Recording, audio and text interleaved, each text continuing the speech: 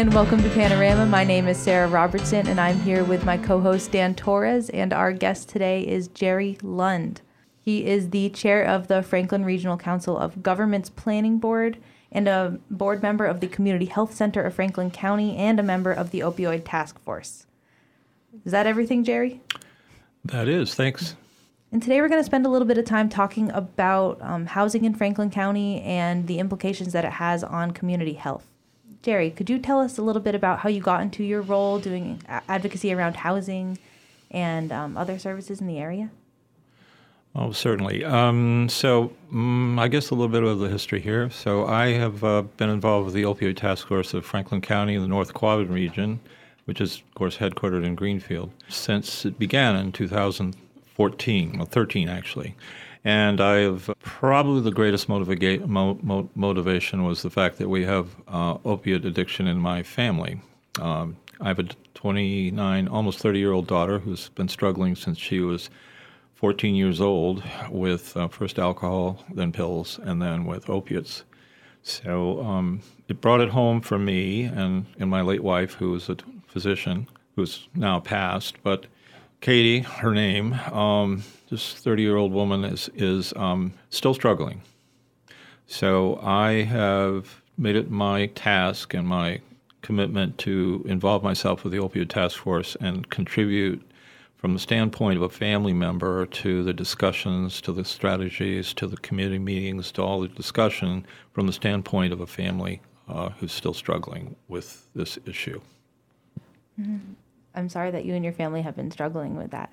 And in your experience, when someone is trying to get back on their feet and get back in society, what are the barriers that people face who have, say, struggled with addiction? Well, that's a huge question, and it's there's a lot of commonalities, but it's also idiosyncratic.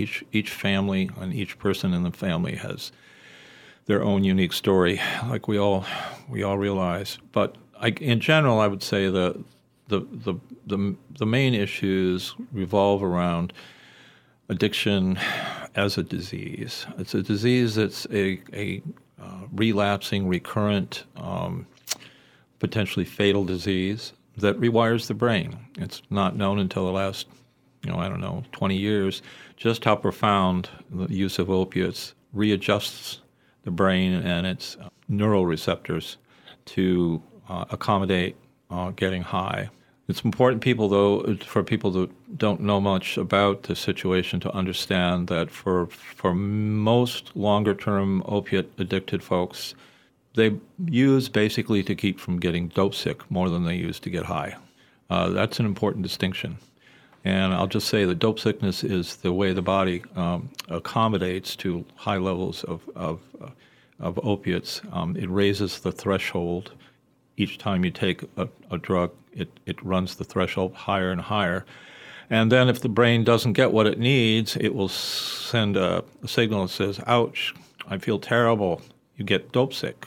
It's like 13 flus on top of each other. So in other words, to keep from getting really sick, people use. My daughter is a good example. She doesn't really get high anymore and hasn't for years.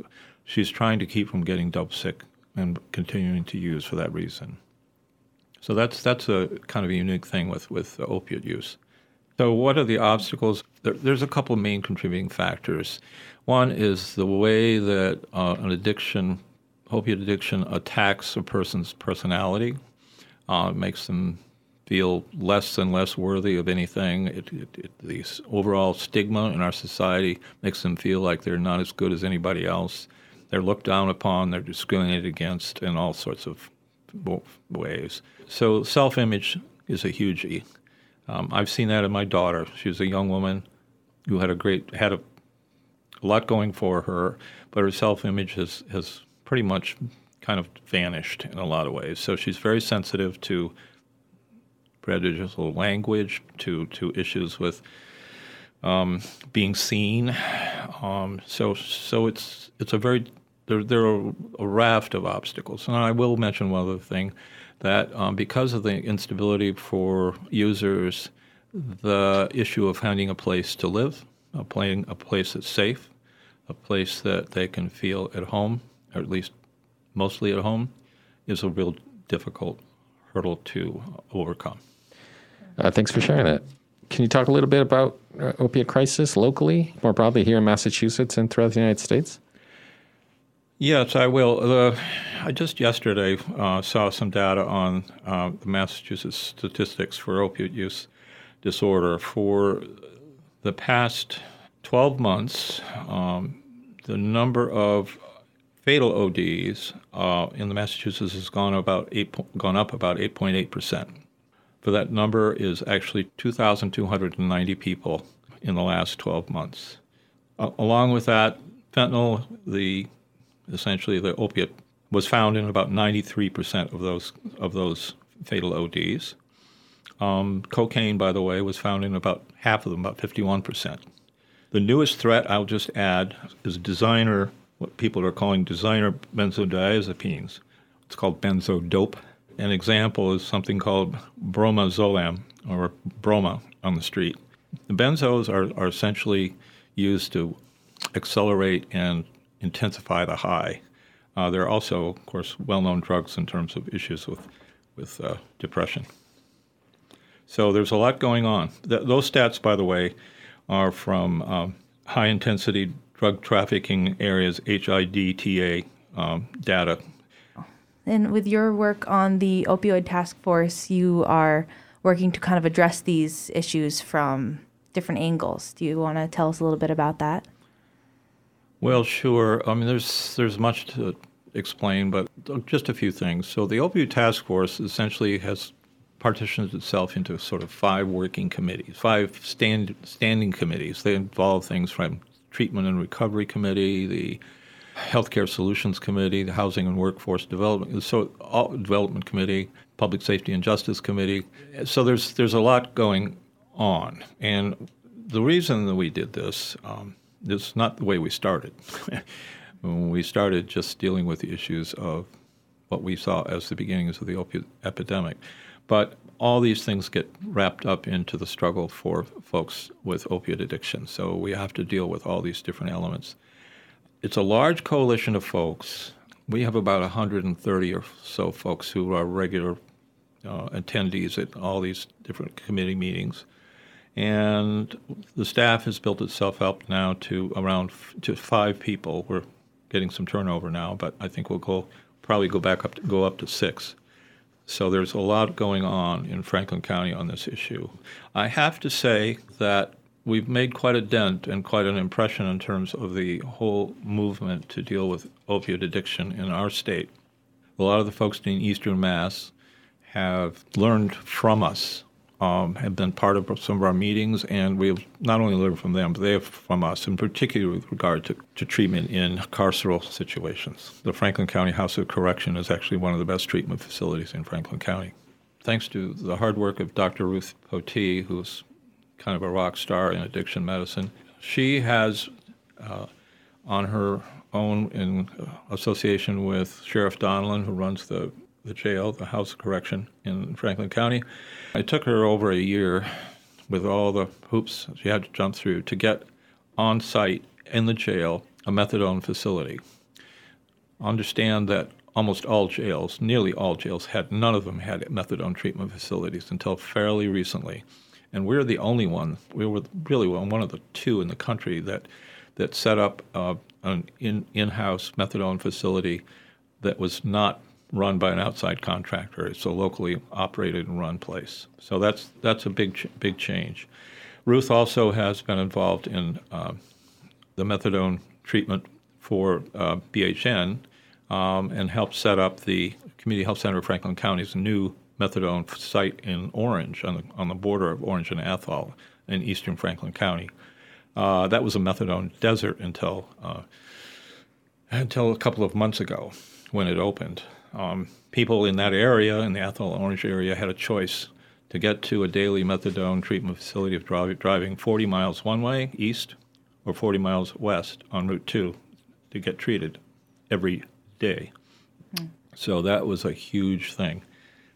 Things have changed a bit now with the COVID crisis. Some of the rules have changed, and so now people are in methadone facilities are able to get take-homes, often 2 to 3 days, as much as a week or even 2 weeks. So that's That's been a huge and positive change in terms of Medicaid-assisted treatment. And the other one, of course, is buprenorphine, which is also called Suboxone. That is much more available, but it also turns out to be not quite as effective. The stats show, the science shows that the gold standard is still methadone treatment. And thank you for that, Jerry. We are going to take a quick break, and when we come back, we're going to talk about, after people receive these much-needed treatments, how they go about finding safe, stable housing. You're listening to WHMP's Panorama. I am Sarah Robertson, and we are speaking with Jerry Lund from the Opioid Task Force. And Jerry was going to tell us about a study that is just getting underway in, I believe it's Greenfield and Montague and Orange, called the Healing Community Study. Do you want to tell us about that? Oh, certainly. The HCS, the Healing Community Study, is a national study, started way back in 2018, seems like a long time ago. It's a 4-year study. It's part of the HEAL initiative. Let's be clear here, HEAL, HEAL. Help End Addiction Long-Term is the alliteration. It was organized and funded by National Institute of Drug Abuse under Nora Volkow, and BSAS, the Bureau of Substance and Mental Health Services, both in D.C., are the ones who helped organize it. So starting in September 2018, there are 4 states in the country, New York, Massachusetts, Ohio, and Kentucky, that received funding for this 4-year study. There's a lot of funding. The overall appropriation was almost $500 million. That's $1 billion divided in 4 states. It's about $94 million for each of the 4 states, plus all the rest. The Healing Community Study that I'm speaking about, which is part of the overall HEAL initiative, is essentially a study that's focused on developing community-driven strategies to deal with the opioid crisis in each of these states. The structure, the way it works is that, and Mass is a good example, in the state of Massachusetts there were 16 communities that were selected out of the 361 in the state to take part in this study. The study was divided into 2 parts, you'll call it Wave 1 and Wave 2 in time. So the idea, this is an academic study as well as a practical study. So the Wave 1 communities were essentially the first tier of communities to get funding and to organize themselves and get support from the HCS folks at Boston Medical Center. The whole thing is in Massachusetts is run out of Boston Medical Center. So the Wave 1 process was 18 months. It involved interventions, developing strategies, and meeting together every month with the rest of the state folks who are part of the study. So Wave 2, the second tranche, is now just begun as of July 1st in our area. So it was interesting. Almost all the Wave 2 communities were rural communities, and this was randomly selected. It just happened that way. The only community out here was Holyoke, which was part of the Wave 1 group. So Franklin, including Montague, Greenfield, Athol, and Orange, is the the group that I'm part of. I'm the Community Advisory Board representative for the Franklin part of the Healing Community Study. Meet every month. And the idea is really to develop community-led intervention strategies that are science-based and that are focused on three sorts of areas, actually. The one area that I'm going to mention right now is something called Increasing Overdose Education and Naloxone Distribution, or OEND is the abbreviation.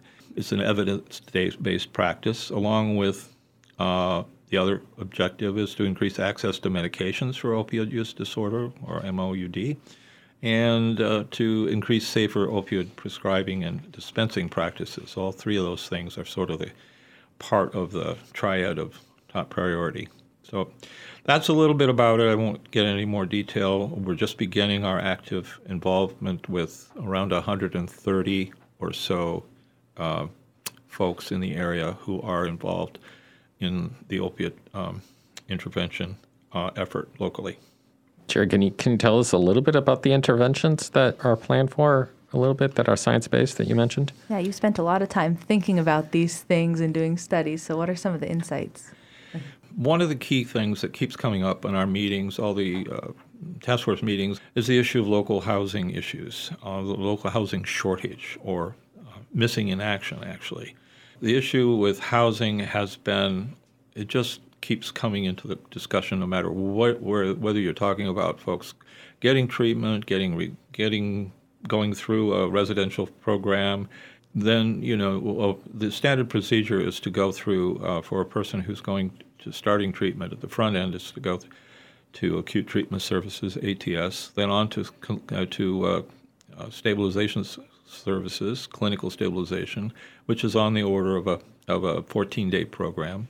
ATS is like 5 days detox, 14 days for CSS, and then there's so-called TSS, transitional support services, which runs for, if it's available, for 2 to 4 weeks. But when you go through that process, if you make it through that pipeline, then the next issue, which is probably the biggest obstacle, is the availability of residential treatment services, or a so-called halfway house, which would last ideally for 4 to 6 months or even longer. Then, if you are lucky enough to be able to score a position in a residential facility, after that 4 to 6 months, you would hopefully be able to find a sober home. Sober home is essentially a housing where a person is expected to work and contribute to the house, but is free of all substances, both alcohol and opiates. And then from there, further downstream, there's intensive outpatient facilities like CSO has in Greenfield, and that would get you through the pipeline. Most people never make it that far. What's the biggest barrier? Well, there's one of the biggest barriers. One of the biggest barriers. I'll have to say there's really two, and I have to be honest with you. It's something that we've been talking about for years, but the other hand, if there's a right hand and left hand to dealing with opiate addiction, on one hand it's the treatment, the second, the physical treatment, the places to live, the drugs you're either getting or not getting, the psychological counseling that you're hopefully availing yourself of, is the mental health part. And the mental health, the behavioral health, we'll call it, is a huge part of the disruption of a person's life in opiate addiction, and we just don't have that treatment available. I won't go into it, but the state of Massachusetts, back in February of 21, issued a white paper, or actually the title was The Roadmap for Mental Health, Behavioral Health Treatment in the state of Massachusetts. A long document that it's just an amazing document to read. I can't believe to this date, we're a year and a half down the road, not much has been done with this, but it's an acknowledgement by the state and by the Department of Public Health and Health and Human Services at the state level, is that we just do not have in our state the ability to deal with folks who are struggling with addiction and their co-occurring mental health issues. Mm-hmm. That's a key word, co-occurring, and I'd like to emphasize that. Anybody who has addiction has other mental health issues as well. About 80 to 90% do. So, and that's been known for a long time, but it ain't dealt with. Can you talk a little bit about the socioeconomic factors that contribute to the opiate addiction as well? Just living in rural communities, not having necessarily access to, well, you talked about treatment centers. What about jobs, other issues like that are going on that are probably also feeding into a lot of the crisis that you're talking about? It's modulated by the issue of stigma. So you mentioned jobs. Well, so one of the first things we did in our Housing and Workforce Development Committee at the task force was to try to come up with a list of employers who would be willing to put themselves on a list as recovery-friendly employers. In other words, these are employers who aren't going to stigmatize a person looking for a job who's had opiate treatment, who is still struggling, who's in some form of recovery. Stigma, it's It's the bad thing that's always out there. It's kind of this black hand that raises itself and swats at us when we're not paying attention. It really, really, really is a huge issue. Here's an example. So my daughter, who has struggled and still struggles with OUD, had an apartment in Greenfield, in the middle of Greenfield on Chapman Street, and was evicted during the eviction moratorium. Took the landlord to court. Landlord turned around, backed down, realized that he'd violated the law, and let her back into her apartment. I paid the rent, so it wasn't an issue of this landlord not getting paid. But when the lease was up, he absolutely drew a line in the sand and said that you have to move. I'm not going to re-up. I'm not going to allow you to stay in my apartment. Not because she wasn't doing her part of the bargain. It was because she was a drug user. Mm-hmm. So, it's stigma, and it's a huge, huge issue that affects everybody, even within families. So, Jerry, we were just talking about a really difficult situation that your own daughter was put in after nearly losing her apartment during the pandemic. And it just makes me think of how difficult it is for people with any sort of history of eviction or any sort of criminal history to get an apartment in the first place. And that just compounds this issue that we have of people trying to get into recovery and find stable living situations. So I don't know if you want to talk a bit about how these barriers get in people's way who are just trying to live healthy lives. Yeah, thank you for that point. I guess I'll use an example as my answer.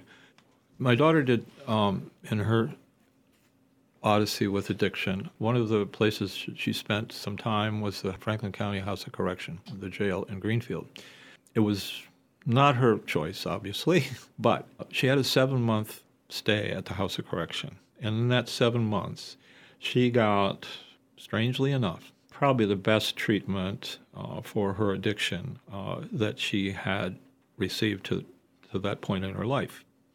She was on medicated-assisted treatment with daily doses of Suboxone. But more importantly, down the road, when she got near the end, or even during the entire 7-month period, the jail has in place an amazing release and pre-release program that has been self-built by our jail. Strategizing begins from the time the person walks through the front door of the jail. During the entire time they're there, they are availed of all sorts of not only medication-assisted treatment, but also allowed and encouraged to work on developing their recovery, so that when they are released with a better sense of confidence and ability to cope than when they went in. The other part of it is that the staff, literally, this woman her name is Jen, took Katie around when she was released for 2 days after her release, driving her everywhere to get medical appointments, sign up for the community health center, become a patient, to go and look for a job, doing interviews setting up interviews for jobs, also to deal with the fact that she had to find her footing again, and it was important that the jail made it clear to her, the treatment folks at the jail, release program folks said, you can come back, you can talk to us, you don't have to be in jail to be in touch with us. And that was huge in terms of her transition. So I have to say, in terms of the carceral population, who usually don't get that kind of treatment, she was very, very fortunate. Mm-hmm. The last thing I'll say with that is that the jail has received a lot of attention and awards for this, all the way they are helping people transition to the outside world. I mean, people may not know, most folks would not know this, but the actual risks to a person who's released from jail or prison is about 80 times. That's 80 times as high for a fatal OD as the rest of the population. Mm. So it's a very high risk, very sensitive time. So if they get that support, they not only can stay alive, but they can actually begin to work on their recovery outside. So that's really important. I also wish that we had those investments made in systems outside of incarceration, right? I mean, it shouldn't be you get incarcerated, then you get the services that you need. It just seems counterintuitive. Irony piled on top of irony. It is crazy. And that jail basically has proven that this actually, I mean, there's a study just done a couple of months ago where it compared the recidivism rates in our jail with the Hampshire County Jail. The recidivism was reduced to a value of about 30%. Wow.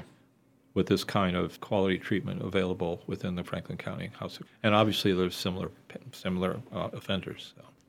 We're talking to Jerry Lund here from Franklin Regional Council of Government Planning Board and board member of the Community Health Center of Franklin County and a member of Opioid Task Force.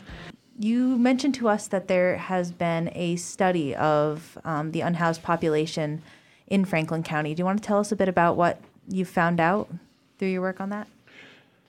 Sure. I think the thing that you're referring to is the annual point-in-time count. It's a census done every year, once a year, in February. This year it was 23 February, of the total number of folks in the three counties of Hampshire, Franklin, and Berkshire who are experiencing homelessness, the total number of people experiencing homelessness. And there are two other categories. There are totally unsheltered people, and these are people literally on the street or in campsites who are fending for on their own. There are those who are others who are experiencing homelessness who may be crashing with friends or temporarily with temporary facilities. And then there are families as well, more than one person also experiencing homelessness. So I just share right off the top, the recent stats show that in the total of all three counties, Hampshire, Franklin, and Berkshire, there are 572 people in total experiencing homelessness. Of that 572, 142 people are people in families, part of families that are experiencing homelessness. 430 people experiencing homelessness who are individuals. They're usually couch surfing or finding ways to be sheltered, but they are sheltered temporarily. And then there are 67 folks who are literally in the woods or on the street, depending on time of day and the temperature. It's an amazing figure. The general results, I just categorized the sort of three different results, I'm kind of summarizing. Number one, and it's not surprising, there seems to be a dramatic increase in chronic homelessness in 2022. And in addition, for the first time since the influx of families arrived in our area following Hurricane Maria in 2018, we are seeing an increase, not a decrease, but an increase in family homelessness, going the wrong direction there. And there are the third thing is there are considerable racial disparities between the general population and those who are experiencing homelessness on the night of the count, especially amongst families. So that's called the point-in-time count. It's a very valuable index for what's going on in the homeless population. Right. And in your work on the Opioid Task Force, you guys are kind of looking at solutions to this problem. So what have you guys identified as ways to address these increases?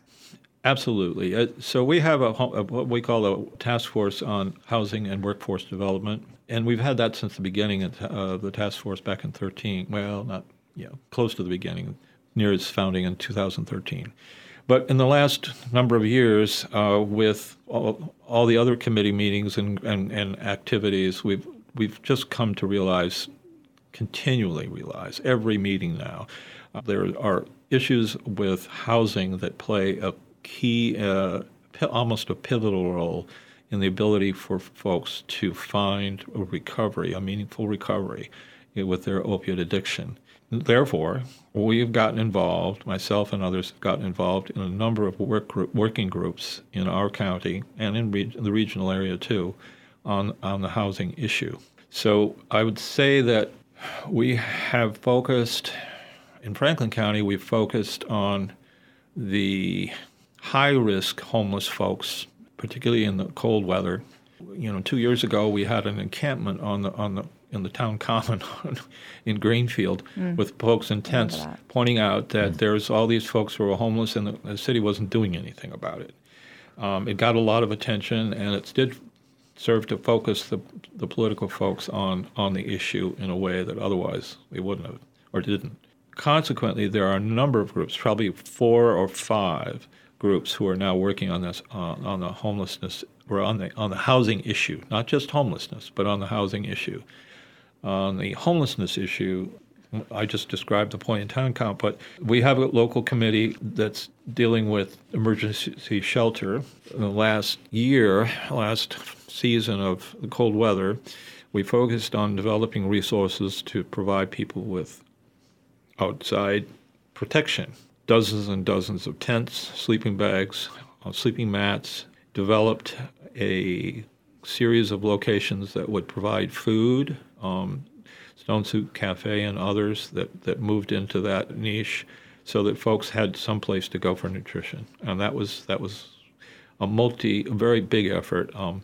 And it's caused us to step back and realize that we really need to push the state in that direction to do a better job statewide in making funding available for folks who are totally unsheltered. That's one group. We have something called the Small Town Housing Working Group. It's run out of FRCOG by Andrea Donlan. We're looking at things like why is it that we have apparently fewer and fewer rentals available for folks, and what's going on with that? So one of the studies we've done is we looked at the short-term rental market in Franklin County. In the last, almost 3 years, we've seen a 47% increase in short-term rentals in Franklin County alone. Now, those can be either Airbnb or other forms. They can be bed and breakfasts and stuff like that. They can also be hotels and that sort of thing. Not a lot of hotel expansion locally, so much of that is short-term rentals for Airbnb type of situations. The way that breaks down in our area in Franklin County is about 44% of those short-term rentals are in West County, out near Shelburne, Buckland. About 31% of those towns who are seeing these increases in short-term rentals are towns abutting the Connecticut River. In other words, there's a tourist aspect to it. Mm-hmm. Towns are Charlemont, Greenfield, Montague, Shelburne, and Deerfield. Franklin County has a housing gap of about 1,232 units, or about 4% of the total housing units. I wanted to ask you a little bit more about this housing crisis and what the state government and the private sector and nonprofits can do specifically. Does it involve increased spending in affordable housing? Is it changing in zoning laws to expand what a housing option is? Is it all of the above? Do we throw the kitchen sink at it? And tell us a little bit about that. I'd go for a couple kitchen sinks. Yeah, no, it's all of the above for sure. So, in my past, I was a contractor, a builder. And I have to say that for the most part, both my own personal experience and just looking around and seeing things, there's been many contributing factors. The principal factor is we haven't built enough dwellings for folks. But it's also true that any incentivizing to deal with a short, medium, or longer-term housing crisis involves creating multiple units as more and more people want to live near a town with facilities, with being able to shop. As people get older, they may not be as mobile. They have to, if they're going to go shopping, they often have to have a car. Some people can't afford that. So it really is important to increase multiple unit dwellings. There have been serious zoning issues with that. A lot of towns have argued against accessory dwelling units being allowed. A conversion of a garage even is something that was discriminated against big time for a long time. It still is. But and Greenfield just dealt with this, by the way, in the last year, where an ADU bylaw was passed by the town that allowed a detached dwelling unit, not just an attached, but a detached dwelling unit there was opposition to that, and it created quite a storm. And there are issues with who owns it. Can it be separated? The owners be somebody other than the original owner of the house, the property the house is on, blah, blah, blah. So there are some glitches, but the fact is that we're moving in the right direction, and people are realizing that it's very important to incentivize this. Other thing is in some parts of the country, people may know there's these things called tiny houses. A friend of mine lives in Portland, Oregon, and Portland, Oregon has been big on tiny homes, to the point that they have created small developments of exclusively tiny homes. There are other approaches, like Santa Barbara's pallet houses in California. So there's a national housing crisis here. There's a local housing crisis, and of course, there's at the state level as well. There's also the possibility under a new Mass law to assess community impact fees that individual communities, can do up to a 3% tax for a transfer of an occupancy of either a professionally managed unit of more than 2 units in the same town. And 35% of any fees that are raised in that fashion must be dedicated to either more affordable housing or to a related infrastructure project. So there's been some changes. And there's going to be another pool of money going to help communities, not just in regards to housing, but to recover from the impacts of the opioid epidemic from the settlement with the Sackler family. I know that Franklin County is getting something like $2.16 million from that, and the FRCOG might have a say in how that's distributed. Do you see that helping in regards to housing, or how would you like to see that money used? Well, that's a good question. The settlement money, as I understand it, at least the focus from what I've seen so far, is money that actually is not from the Sackler settlement. It's from the distributor's settlement. In other words, all the pills that the Sackler crew under Pharma produced had to be gotten out to the real world, and there are these large corporations that did the distribution. That includes McKesson, Cardinal Health, and a third one. And Johnson & Johnson. And Johnson & Johnson, for sure. Mm-hmm. And there are, so the 4 that I think relate to this particular pot of settlement money are those distributors. Finally, in terms of that money, there is a significant amount of money when it's added up, but the problem, of course, is that a tiny town, it's distributed based on per capita town size. So, like Monroe Bridge up on the top of the Berkshires is due $216.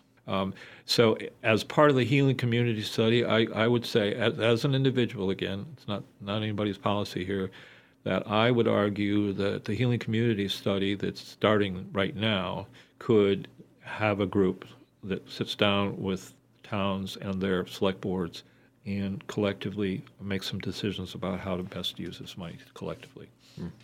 Great. If somebody wants to get in touch with the Opioid Task Force, wants to reach out, has comments, suggestions, or if they need help, who do they reach out to? Where can they go?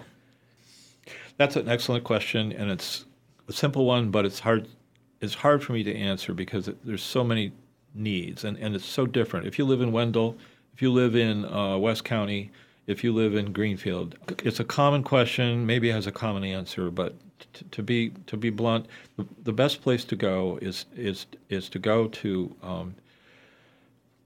an organization that will help you address your issue, which means basically your health care provider. And if you don't have insurance, many people don't, my own son doesn't, sign up with a community health center.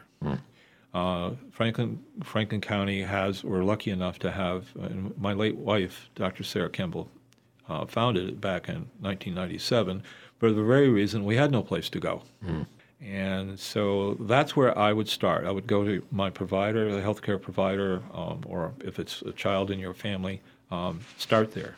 And there are, in Franklin County and in Hampshire County, I think, and I know less about Berkshire, but there are places that the health center can refer you to that can give you serious help, and that's a good place to start. And then how about if you want to help people who are recovering from opioid addiction or who are seeking housing and you want to support the organizations helping them. Absolutely. So the place to go there are the Recover Project in Greenfield.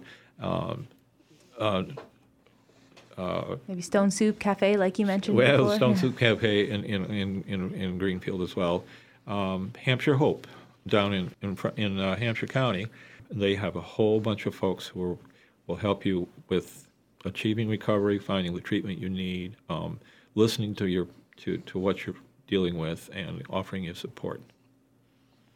All right. Well, thank you so much for your time, Jerry. You have been listening to WHMP's Panorama. I'm Sarah Robertson. I'm Dan Torres. And we are speaking with Jerry Lund from the Opioid Task Force of Franklin County in the North Quabbin region about housing and healthcare in the greater Franklin County region and what we can do to fix it. Thank you.